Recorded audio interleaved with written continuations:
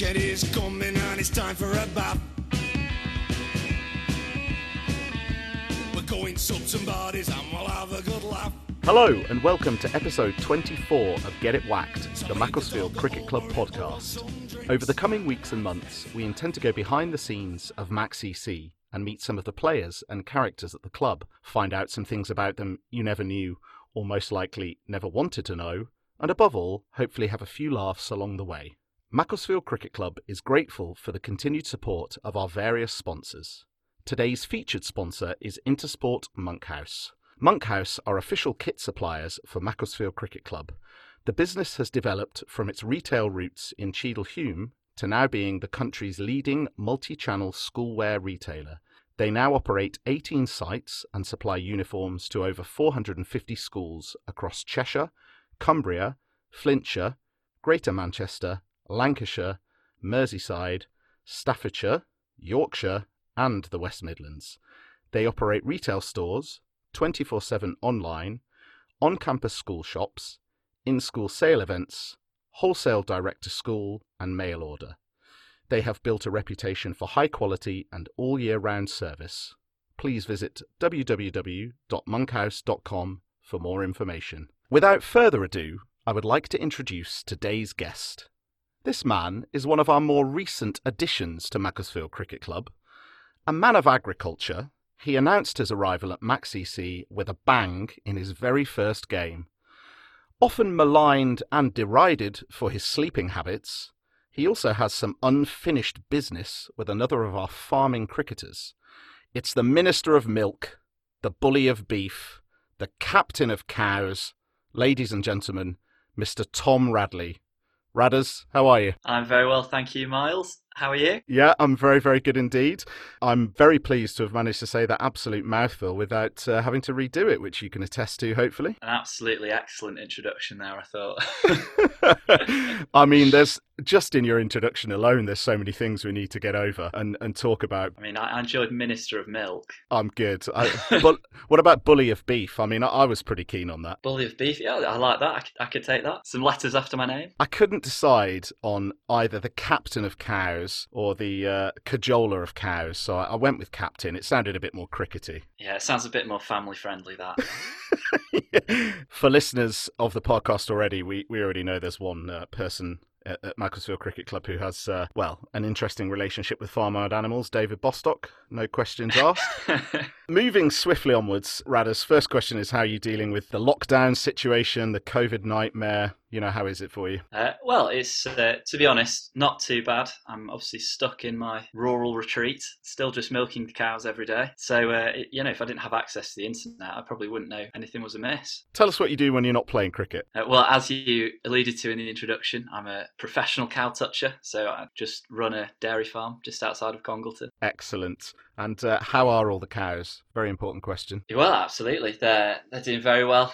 They're very thankful for the rain we've just had. Made the grass grow a little bit. So I, for one, wasn't sad to see it. No, well, this is always a funny one with you because you're in the beautiful disposition of whether it rains or it doesn't rain on a Saturday, depending on which way you're looking at it, you're happy. I mean, if it doesn't rain, you can play cricket, and if it rains, it's great for the farm. So you're in a very enviable position, I have to say. Well, absolutely. As they say in farming, rain makes grass, grass makes brass.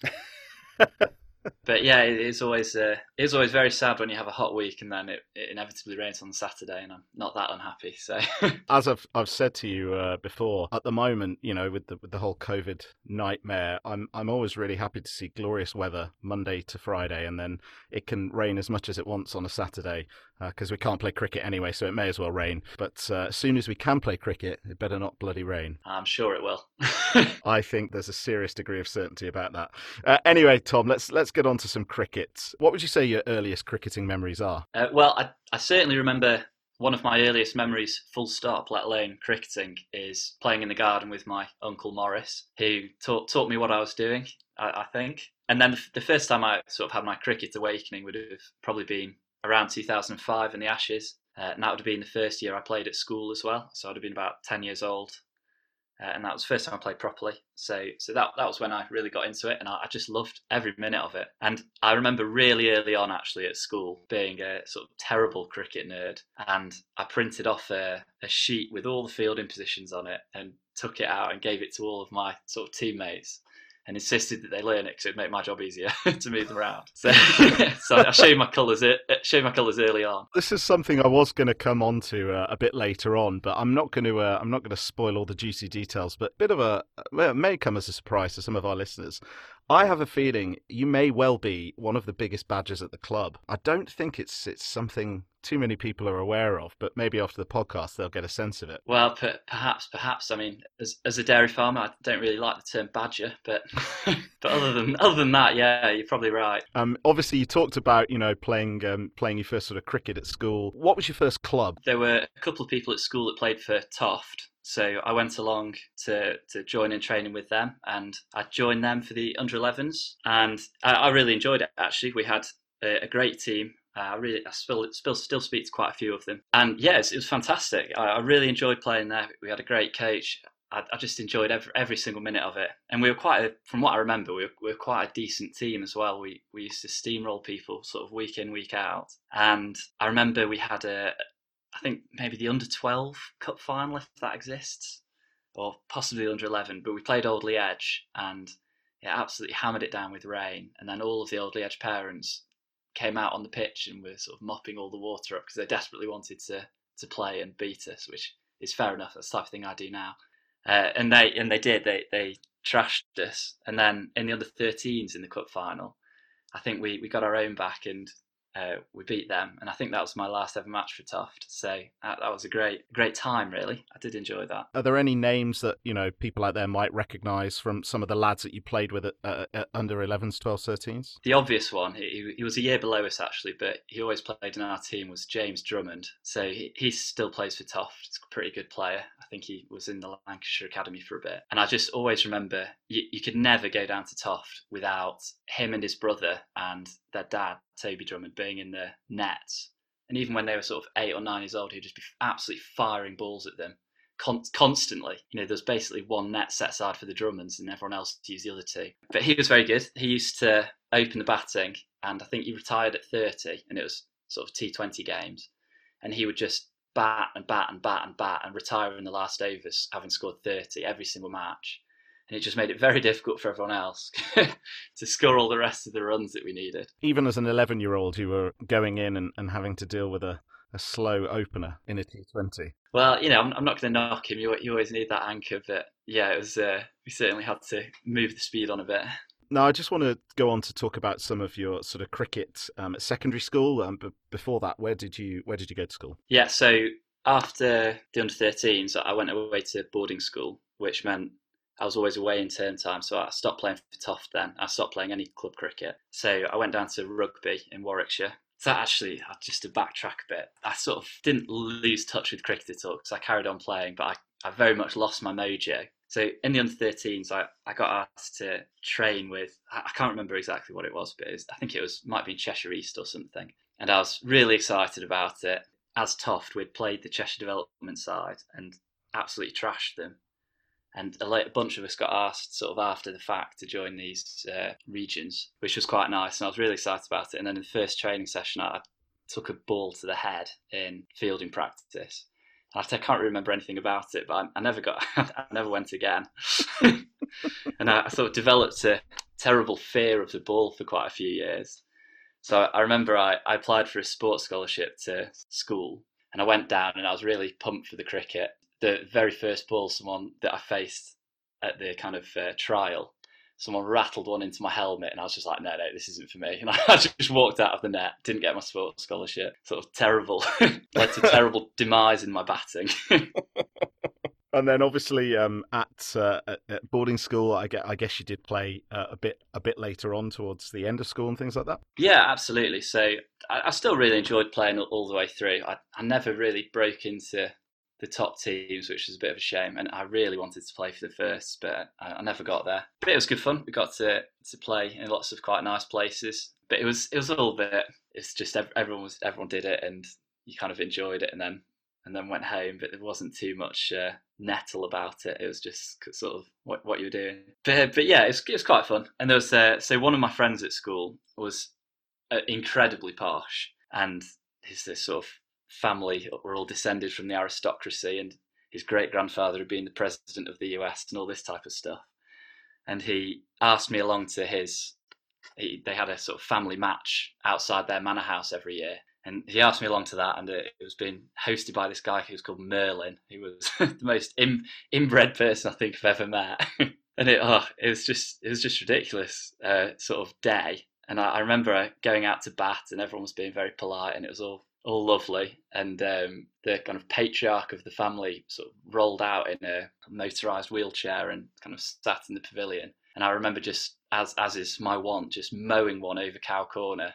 And it just disappeared off the bat, and I could see it going straight towards him, and everyone was diving for cover, and it just hit him like square in the chest. And after that, no one would talk to me, and they were all like, "Why the bloody hell did you hit it over there?" It's all a bit silly, really. Oh dear. Well, that's what happens when you play cricket with the aristocracy, I suppose. Well, absolutely. No, I mean, certainly an experience having sort of tea in a big mansion, but yeah, it's all good fun. I assume you haven't been asked back for this family cricket game. No, I got replaced by one of our other friends the following year. So. Oh, well, there we go. Well, I mean, a little bit more about family cricket games a bit later on. Yeah. But for now, I would like to talk about sort of after school. And obviously, you played cricket for quite a number of years for Chelford. And I thought you'd be interesting just to tell us kind of how you came about joining Chelford, some of your experiences, and also, unfortunately, well, the demise, frankly, of Chelford Cricket Club, which has happened in the last couple of years. Yes. So I came home from school after my A-levels and decided I did want to carry on playing. Spoke to a couple of my friends at Toft and said, "Oh, shall I come down?" And all of them just said, "No, don't."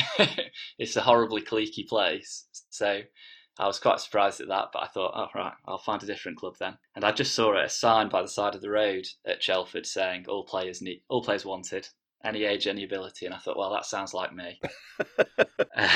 By default, it sounds like you.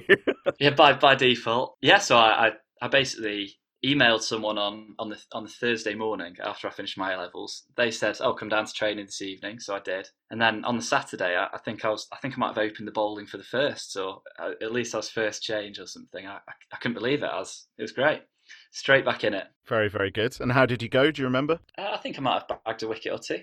Happy days. Well, I think we got absolutely smashed by Mere, who went on to win the league that year and then fold almost straight away, or something like that. So what were your kind of experiences with Chelford? And as I say, you left Chelford before the demise of the club, but I mean, maybe you can talk about your experiences at Chelford and perhaps what led you to move to Macclesfield. Yeah, absolutely. So I really did enjoy my time at the club, and I liked every single person there, to be honest. It was a lovely place to play, and it was sort of village cricket in the nicest possible sense. You know, I loved the fact that we all muddled together to get the ground sorted out each week and all that kind of stuff. And yeah, I had a really good time there. It's a lovely ground for anyone who's not been. It's sort of this massive expanse of field on a sandbank, so we always got to play when it rained because the water would just drain away. And yeah, it was a lovely place to play, and I've got some really nice memories. I played all the time there in the first, which was nice, and we were quite a good team, so that was great. In terms of the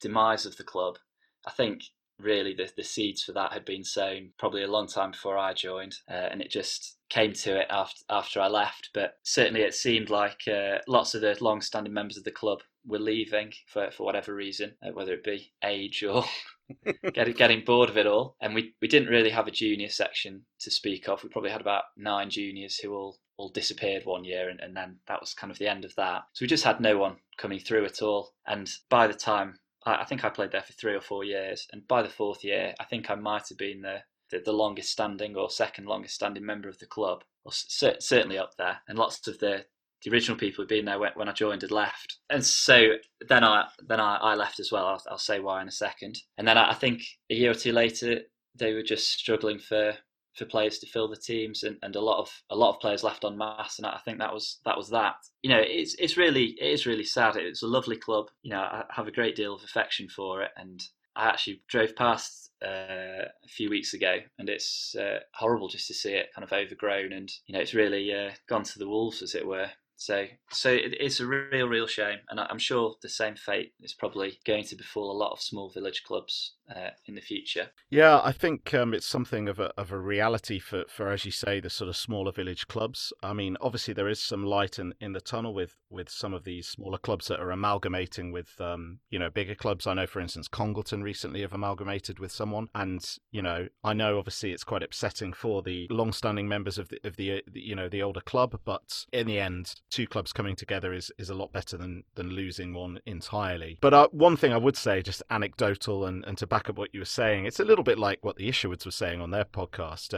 When you say it's village cricket, it's worth pointing out it's competitive village cricket, and the Chelford first team I think always did pretty well in the UK Fast Leagues, and indeed our third team were unfortunate to be in the same league as the Chelford second team a few years ago, and these boys used to rock up every week, and it didn't matter who they played. If they won the toss, they batted, and 1 through 11 they came out and tried to hit every ball for 6, which invariably they did a lot of the time. So they would come out, post 300, 350, and then two blokes would come on to open the bowling, and they'd normally get 5 for each, and they would bowl everybody out. Needless to say, they got promoted, but then they actually left the league, which was a bit of a shame. But yeah, they were much too good to be playing our third team, and I think I couldn't play on one of these occasions, and young Tony Moores, I managed to sweet talk him into captaining, and he turned up with a merry band, and I think they stuck 320 on the board and bowled us out for 60. So yeah, competitive village cricket. Oh yeah, absolutely. To coin a phrase from Dan Isherwood. Yeah, there's certainly no lack of talent in the team. Yeah, I'm glad you said that about the attitude of it. I think in the end that was what led me to leave. I've always I've always quite liked the statistics, and I've liked doing well myself and all that kind of stuff. But at the end of the day, I really do want to turn up and win, whatever it is, but especially cricket. I just really want to win the games, and I just felt in my last season there that everyone else wanted to hit as many sixes as possible, and no one was bothered about winning or losing. And I just didn't like playing cricket that way. And this might come as a shock to a lot of people who know me at Mac, but I was always sort of the anchor of batting collapses as they happened around me, as inevitably happens when everyone's just trying to waft sixes everywhere. And yeah, I think there was a moment I remember when we'd got absolutely pumped by someone. I think we got bowled out for 60 and they'd scored 180. And everyone just came off the pitch kind of laughing and giving it all this about this big 6 that someone had hit. And not that you should take it too seriously, I'm quite happy to chill out about losing, but we didn't even spend 1 second talking about the fact we'd just been trashed. All everyone could talk about was just hitting big sixes, and I just didn't like it. So I decided that I was going to leave. As it happened, I played a game for Cheshire Young Farmers Cricket Club, and certain Stu Parks happened to be playing as well. And I told him my predicament, and he said, "Oh, come down to Mac. It's a lovely club." So that's what I did. Well, more about Mr. Parks a bit later on, but for now, what I would say is Stu Parks has just gone up even further than he already has in my estimations for attracting you to Mac, and what a good job he did in ensnaring you.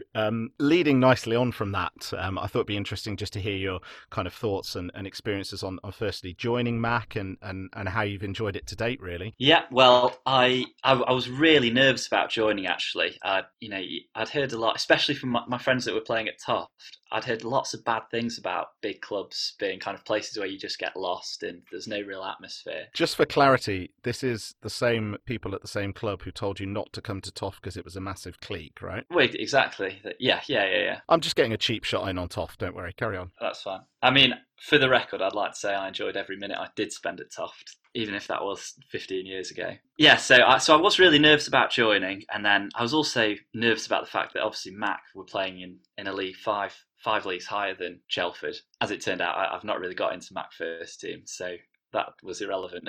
But I was very nervous about joining, and I think I did play a warm-up game against Nantwich first, but then my first competitive game was against Nantwich seconds. For Mac at home for the seconds, and you did mention it slightly in your intro, but I do remember in that game just sort of chatting to everyone. Everyone seemed to be absolutely on my wavelength. I scored a few runs in it, and as I came off, there were just a whole bunch of people who I don't think I'd ever even met just saying, "Oh, well done, Radders, well done." And I just remember sitting in the the change room afterwards thinking, this is fantastic. I absolutely feel at home. And I probably couldn't have told you the names of anyone in the room, but I still felt at home. So yeah, I loved it, and I've loved every second since. I feel a great deal of affection for the club.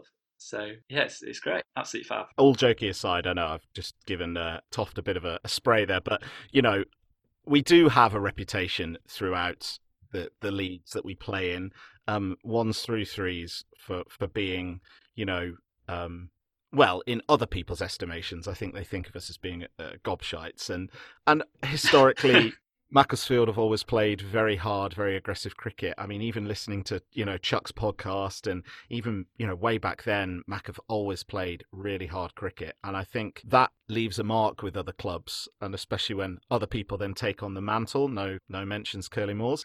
It's just something that goes around. But actually, one of the things that I like from the podcast, and it's one of, dare I say it, my favourite quotes, but please don't tell him. Carl Burgess on his podcast said, you know, people used to say to him, oh, you know, what is it with Mac, and how can you play there, and how do you get on with all those guys? You know, isn't it so cliquey? And Burge would always say, there are no cliques at Mac. Mac is one big clique. And I think I couldn't really put it better than that, to be honest. And it's nice to hear someone like yourself, who's a more recent kind of addition to the club, you know, talking, yeah, positively and you know, with a bit of affection, to take the words right out of your mouth about the club. So it's really nice to hear. Well, yeah, absolutely. I mean, everyone's been completely welcoming ever since I arrived. It's funny you should say that about other clubs, because I did the first time, and it took quite a while before we sang a song, or before I sang a song, because we got absolutely pumped all year the year I joined. But I do remember singing the first song and thinking, oh, I'm not sure about this, it might rub people up the wrong way, but I'm well in on it now. Yeah, that's the same. The Isherwoods sort of said the same, that you know, they'd never been anywhere with a song, and the first few times you think, oh my god, people absolutely hate this, and then suddenly you're singing along to it. And I think, you know, leading into what I said as well, I think maybe some of the reason certain people at certain clubs don't like us may well be to do with the song as well. Who knows? Well, maybe, but it's just a bit of fun, isn't it? So exactly, it's for us, not for anyone else. No, absolutely. Now, moving on from there, Redders, I thought it'd be good to talk about your stats and then a couple of games, one of which you've already mentioned. Yeah. And of course, I did allude to in your introduction. But yeah, as per kind of Play Cricket, which is kind of including, I think, most of your Chelford games and your Mac games, actually. Yeah. So you've played 64 games with 52 innings and 14 not outs, which may come as a surprise to some people who perhaps don't think of you in that light, scoring 656 runs with a high score of 52 not out, and 45 fours and 6 sixes. I'm sure there are a lot more sixes than that, but you'll have to take it up with the scorers. I'd like to think that, well, I certainly think of you as an all-rounder. Would you feel the same? Do you think you're an all-rounder? Yeah, absolutely. Batting all-rounder, me, yeah. Yeah, I have to say, I think of you as a bowling all-rounder, but what a very useful batsman you are. Perhaps you don't necessarily get the opportunity to show it, other than people's preconceptions about what you do. Yeah, I'm sure we'll get onto that in a minute, but I think I've made a bad bed for myself to lie in that regard. So your bowling stats are 354.3 overs, 79 maidens, 67 wickets with a best of 6 for 30, strike rate of 31, and a very good average of 17, which is pretty pleasing. Yeah, no, I'm pretty happy with that. Very, very good. So the two games I want to talk about, we're going to leave the Macclesfield one for last, but I thought it'd be fun to talk about a game from Chelford that you actually did quite well in, and it was in fact your best bowling statistics. So this is a game from the 27th of June 2015, and Chelford first team are playing Chester County Officers. Yeah, so I remember, well, a bit of context for this match. So I didn't really star in our batting at all. We had a couple of good players at the top of the order who got a few runs.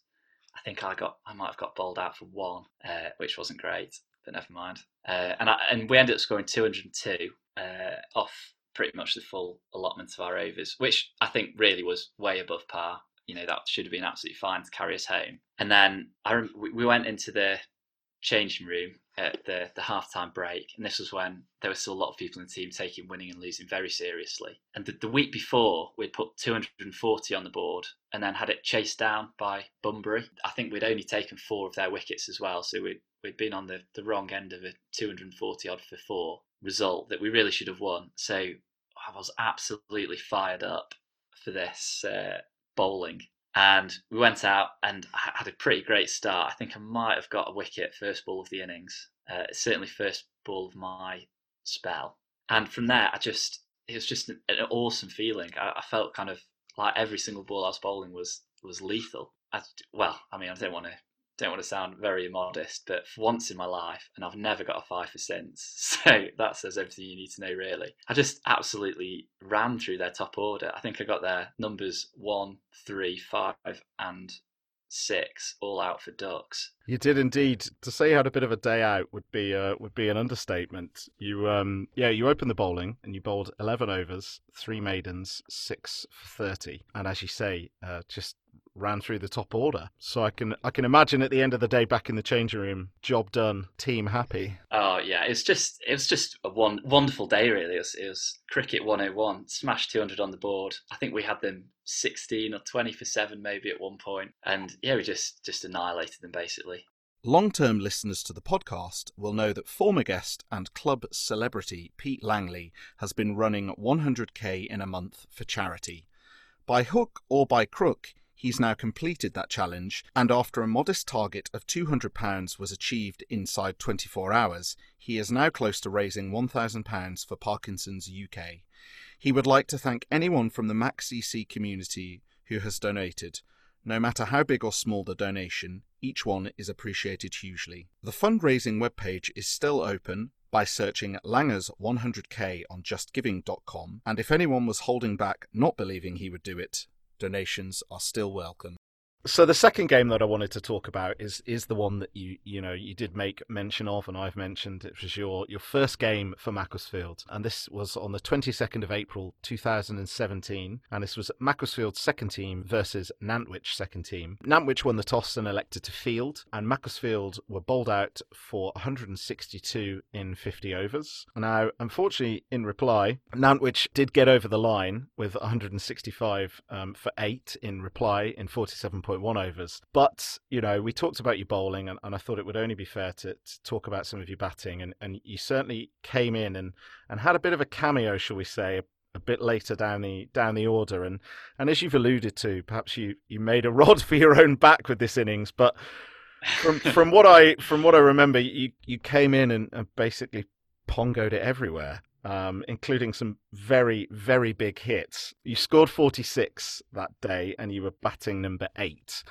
What do you remember about the Mac innings? Yeah, well, I the first thing I actually thought, and this is quite bad, was when we had lost quite a few wickets quite early. I think we maybe 50 for 5 or 50 for 6 or something like that. And I just remember thinking, what have you done? Why have you come to this club? This is just the same as Chelford. This is exactly what happened there.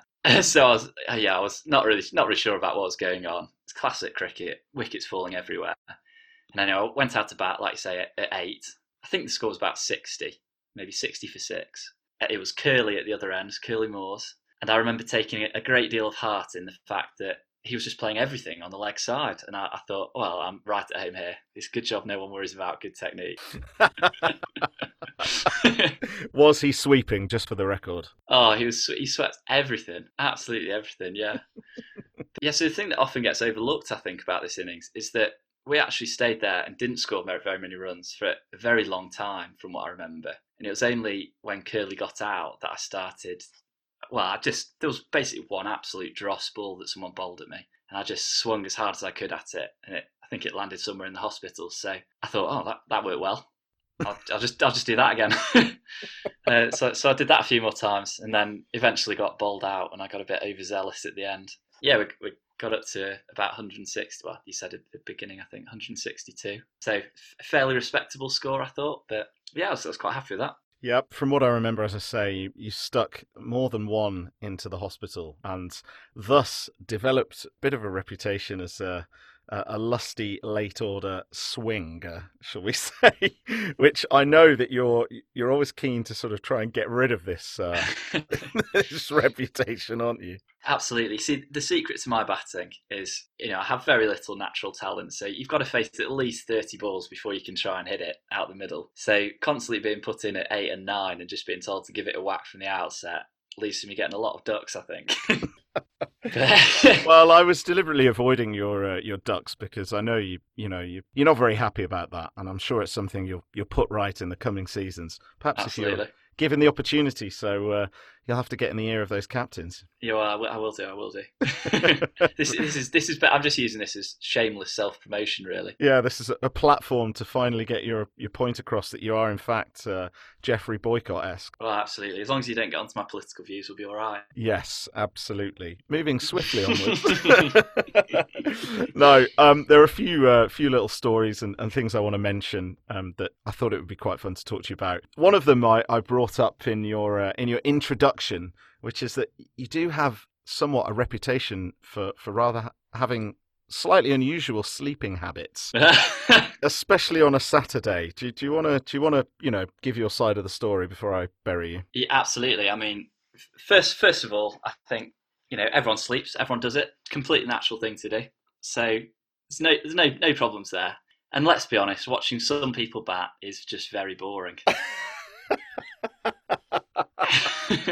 See, I thought you were going to take the line of the reason I fall asleep whilst watching other people bat on a Saturday is because I'm so tired from my extremely strenuous and difficult job, not because you're bored to tears of watching people block it out. Well, maybe a bit of both, but you've got to be in sort of a prime position to bat well when you go out to bat, and a bit of sleep, just returns some strength to the limbs, doesn't it? You've got to do what you've got to do. I mean, I don't know how many pictures are on our WhatsApp group of you asleep on Saturdays, but there's more than 3, I think. Yeah, far too many for my liking. All I'll say is, it's for the team. It's for the team. It's for the team. You've got to be at your peak. Very, very good.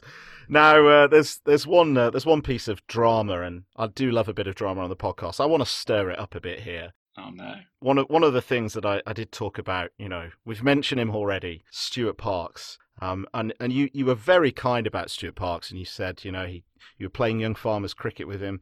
I definitely don't want to talk about that because the mind boggles.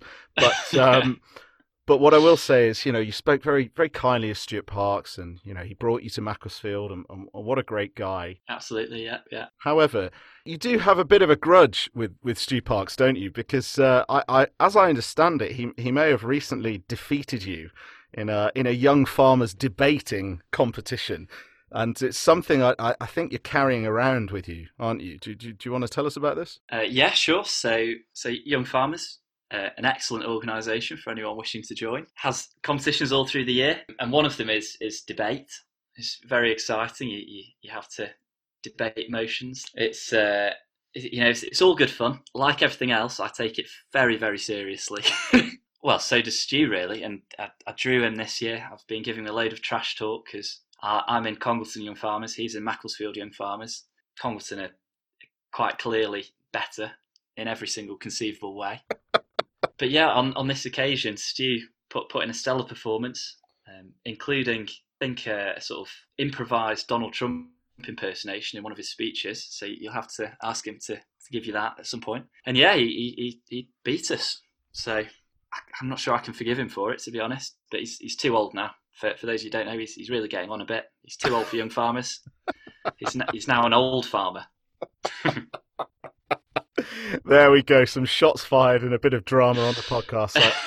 I do love it when I can stir it up. Now, another thing that I thought would be quite interesting to mention, you've said it a little bit before about sort of family cricket matches, and you have your own family cricket match each year, don't you? Oh, yes. Yeah, absolutely. So, to be honest, as well as just enjoying the game for itself, this is probably one of the reasons why I particularly enjoy cricket over all the other sports I do.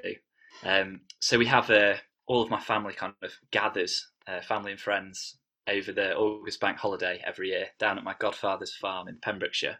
And part of this, we basically have a week-long series of drunken shenanigans, which is, of course, great fun. My favourite week of the year. But we also have this cricket club, and we have an AGM and a sit-down meal on the Sunday night of bank holiday weekend. We eat at about 10 o'clock. Everyone's, for want of a better phrase, absolutely rat-arsed. And at about 1 a.m. we'll have this AGM, and there'll be fines dished out left, right, and centre. The teams will get picked, but it's all very corrupt. You can just bribe anyone to be on someone's team. So as a person who actually plays cricket, I constantly get put on the president's team 20 years in a row in a random draw. So that's tells you everything you need to know about that. And then, on the Monday morning, we have to all roll out of bed at 11 o'clock. Everyone's incredibly hungover, and we play a game. And I have actually printed off the rules for you or some of the rules, because they're a bit different from the normal rules of cricket. So the LBW rule, everyone's favourite, is can only be given by the umpire if the ball pitches in line with the stumps, hits the batsman's pads in line with the stumps, is deemed that it would have undoubtedly gone on to hit the stumps, and if the player's old enough to know better. Rule number 8. All players will be asked to bowl one over if they are medically able. Maybe something we should introduce in Mac, that. Oh, God, can you imagine? But yeah, so it's very silly, really. And we play on a field which, for want of a better phrase, it's just a minefield. It's got big tractor ruts going down the wicket. One of my cousins has taken it upon himself to flatten out the deck every summer in the last few years, and it has got noticeably better. But I do remember the first year I thought, I'm quite a quick bowler. I bowled at Dad, who wasn't wearing any pads or anything, and the ball was probably going to hit halfway up off stump, and it just hit a rut and whistled past his face, and it's incredibly dangerous, really. no pads, hard balls, basically. Children everywhere. This is farmer cricket, isn't it? Oh, this is farmer cricket 101. But it's still proper. Everyone's wearing whites. We have tea, blazers. We have to just occasionally move pigs and things off the pitch. But it's all very good. And there's a shield awarded every year for an outstanding showing in the field. And it's one of probably the biggest bugbear of my life that I've never won this shield, despite having dedicated a lot of my life to trying to get better at cricket. And I think it's got to the point where they're actively trying not to give it to me and just really taking the mick and rubbing it in, because this year my dog Alfie won the award because someone just smoked a ball at him and it hit him, and he started bleeding from out of his nose, and apparently spilling blood on the wicket for your team is better than scoring runs. So again, I was thwarted, this time by a 6-inch tall Jack Russell. But he is very sprightly. I think it's key to point out. Well, he's certainly a better fielder than me, yes. Very good indeed. Radders, the last sort of story or, humorous thing I want to bring up perhaps is something I said before. Some people may not know, but now maybe they're getting a sense of the fact that you are in fact a prime badger. Now, I'm sorry for calling you a badger. We've already established you don't like badgers, but nonetheless, you are a badger. And one of the things I would like for you to explain to everybody is about what happened one summer with you, county cricket, and a how's that set of cricket. It's actually quite a reasonably funny story about how I got the how's that set in the first place. So Mum, through her work, had got hospitality tickets for an ODI at Lords, and I don't think they'd filled up their allotment. So I got taken down as well, just with my mum, a load of business people, and I was just sitting there about 11 years old, loving every minute of it. And we had sort of steak and stuff in the nursery pavilion, and it was just absolutely fab. I loved every minute of it. And then we went to the gift shop afterwards, and Mum got me a little set of how's that, with the two little rollers, and you can kind of play with your friends indoors if it's raining or whatever. You kind of roll them around and score different amounts, or you might get out or whatever. I think it's quite an old traditional game. I'm sure everyone will know about it. Oh yes. So anyway, I then decided, being a bit of a nerd really, also being the only child about 3 miles away from any other children out here in the sticks, I decided to do my own county cricket season just using the how's that rollers. So I came up with, I clearly hadn't discovered the internet at this point, because I could have just looked up who actually played for the different clubs, but I think I got the Lancashire team down, and then the rest of them I just looked through the phone book and made up all these names. And then I just started, playing all these matches, I think I bought a scorebook or somehow. I just started playing all these matches, and I think I basically compiled maybe a half season of county cricket matches with full batting averages and everything, just off this game of how's that. So that's how sad I am. And then when I wasn't doing that, I was just bowling at a stump on my lawn by myself. So it was a pretty bleak summer, really. You say that, but I'm sure there are more than one or two people out there who think back to their childhood and think, you know what, actually, I probably would have quite enjoyed that. Oh, loved every minute of it. I actually still quite enjoy scoring, to be honest. I'd always pick that over umpiring. Yeah. I think whenever you do play for the third team, which as far as I'm concerned is too often, and you're a classy scorer, that's what I'll say, Radis. Thank you.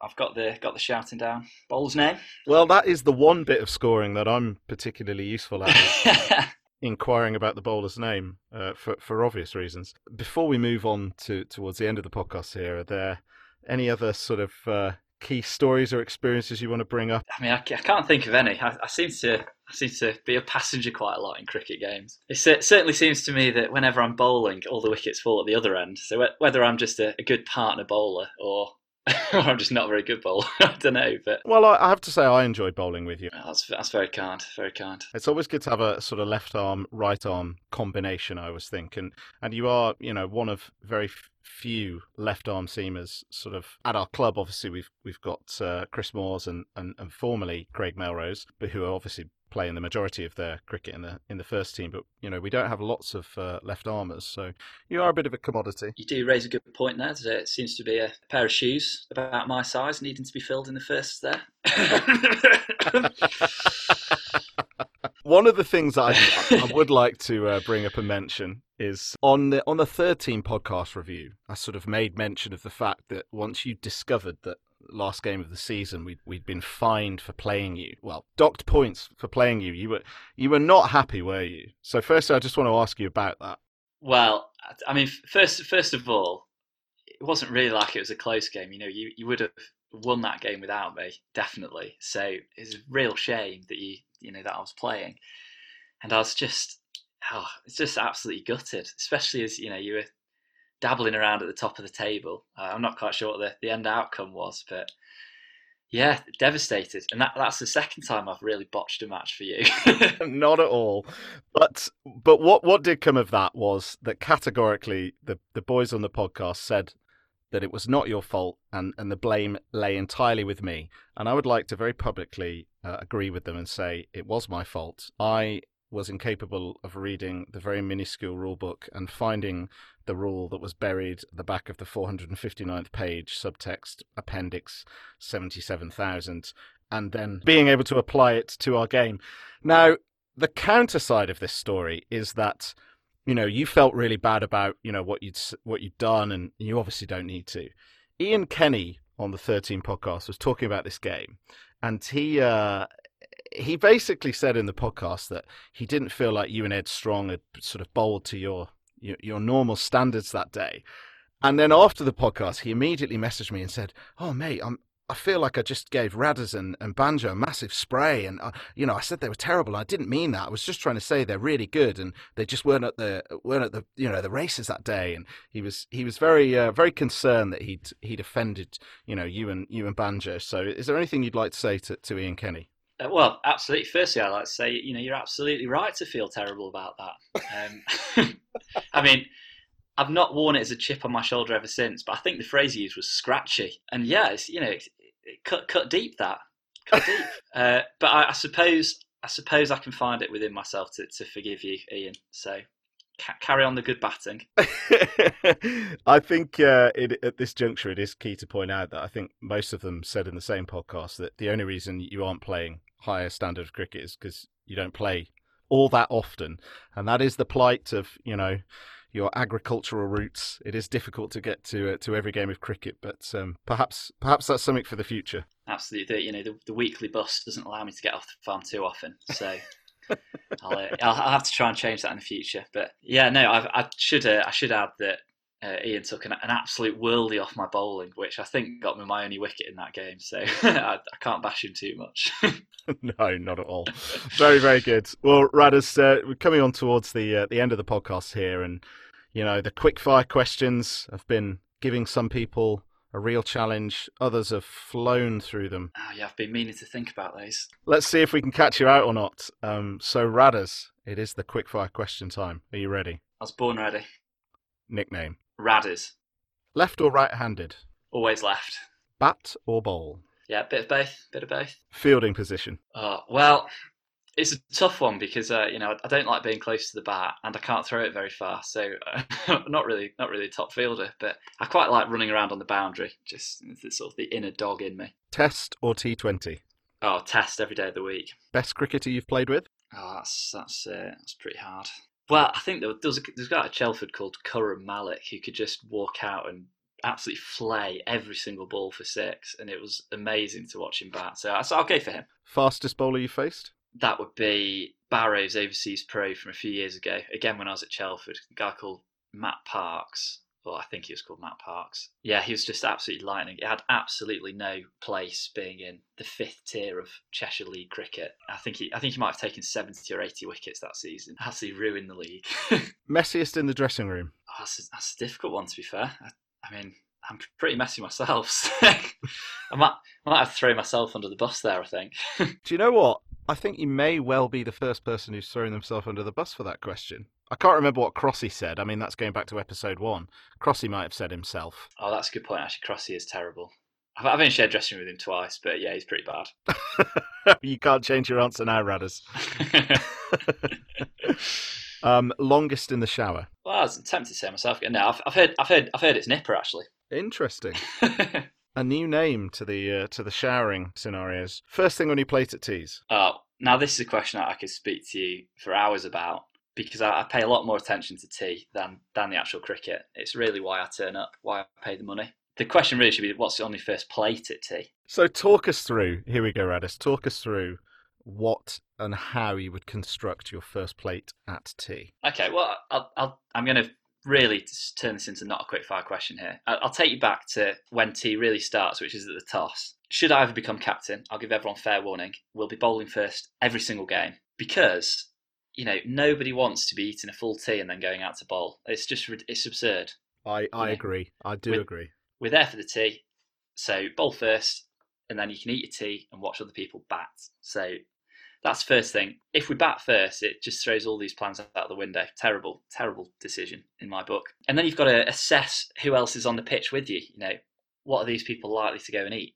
Is Crossy playing? Things like that. And then, based on that, you've got to take your first plate. It's just got to be things you like that you think might be gone. You got to load up with the pork pies, the nice sandwiches, that kind of thing, the crisps, pizza. And then you can just chow your way through that quite comfortably. And then really the second plate is where it starts properly. You've had your sort of fun. You've flirted with the buffet, as it were. Yeah, it's the second plate. That's where you want to get your proper foods in, your sandwiches, sausage rolls, things like that. Things that you feel you ought to be eating. Your third plate, you can go back for your crisps, any sort of remaining pizza, kind of things that you feel a bit bad about eating. And then your fourth plate, this is where you get your cakes and sort of one bit of fruit as just a nod to some degree of health. And then what I tend to do, everyone else will go back to the dressing room here. I don't know what they do. They might be talking about the second innings. I'm not sure. I've never been there.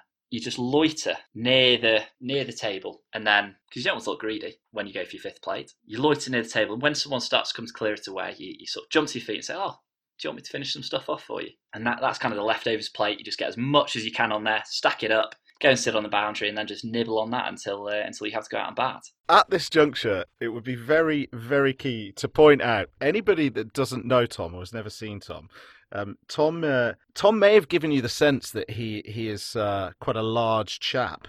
In reality, he is as lean as a bean and as fighting fit as an ox, or indeed a cow, shall we say. I wish. That would make my job a lot easier. If you took one look at him, you would not for a second think that he eats 5 plates of tea. That's what I will say. Well, looks can be deceptive, Miles, that's what I'll say. And tapeworms are quite cheap to buy. Right, back onto the quickfire questions. Let's take it home. Drink of choice.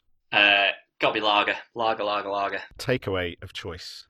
Pizza. Dance move of choice. Well, I like the milking the cow. Very good. You know what? That's a really obvious one, and I didn't think you were going to say that. I mean, I don't know what I thought you were going to say, but it wasn't milking the cow. 3 dream dinner guests. Who are they? You see, I've listened to every podcast thinking about who I'd have, and there are different 3 every time, and now I'm not sure what to say. The first person, obvious choice, Alistair Cook's going to be there.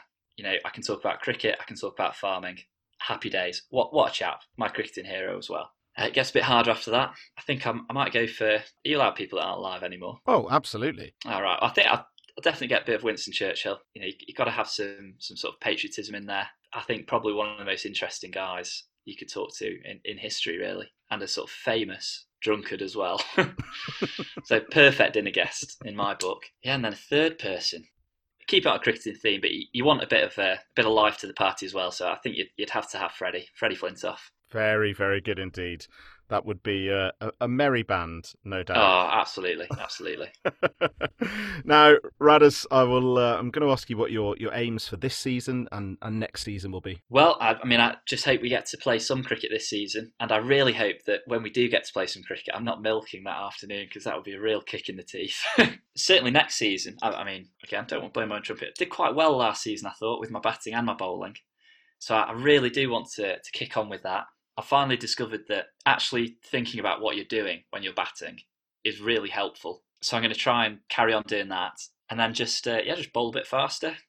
Probably, take 50 wickets, score 500 runs for the firsts. Easy. Seems like a more than attainable thing to do. Radders, before we wrap up the podcast, I have to say it's been an absolute pleasure. And any closing remarks from yourself? Well, firstly, thank you very much for having me on, Miles. I hope it's been at least amusing or interesting for someone. I suppose secondly, I'd like to say sort of thank you to everyone at Mac and everyone listening for really welcoming me into the Mac family, and I'm really glad to be part of it. So thank you all very much. Well, I'm sure I can speak for everyone when we say we're very glad to have you. You've been an excellent addition to the club, and if nothing else, I'm just pleased to get out there on a very public platform how much of a badger you are.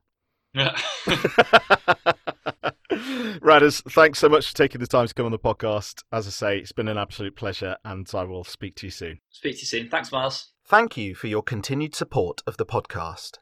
Since the debut episode 12 weeks ago, we have amassed nearly 4,000 unique downloads from 12 different countries, including one very dedicated listener from Sweden. To say the podcast has developed quicker than I thought it would be an understatement. As such, I would like to offer listeners the opportunity to become more involved with the podcast by becoming Patreons. The podcast is currently self-funded, and with your help, I would like to continue to develop the quality and content. For anyone interested in this, please visit Patreon, that's patreon.com/getitwhacked. Thank you.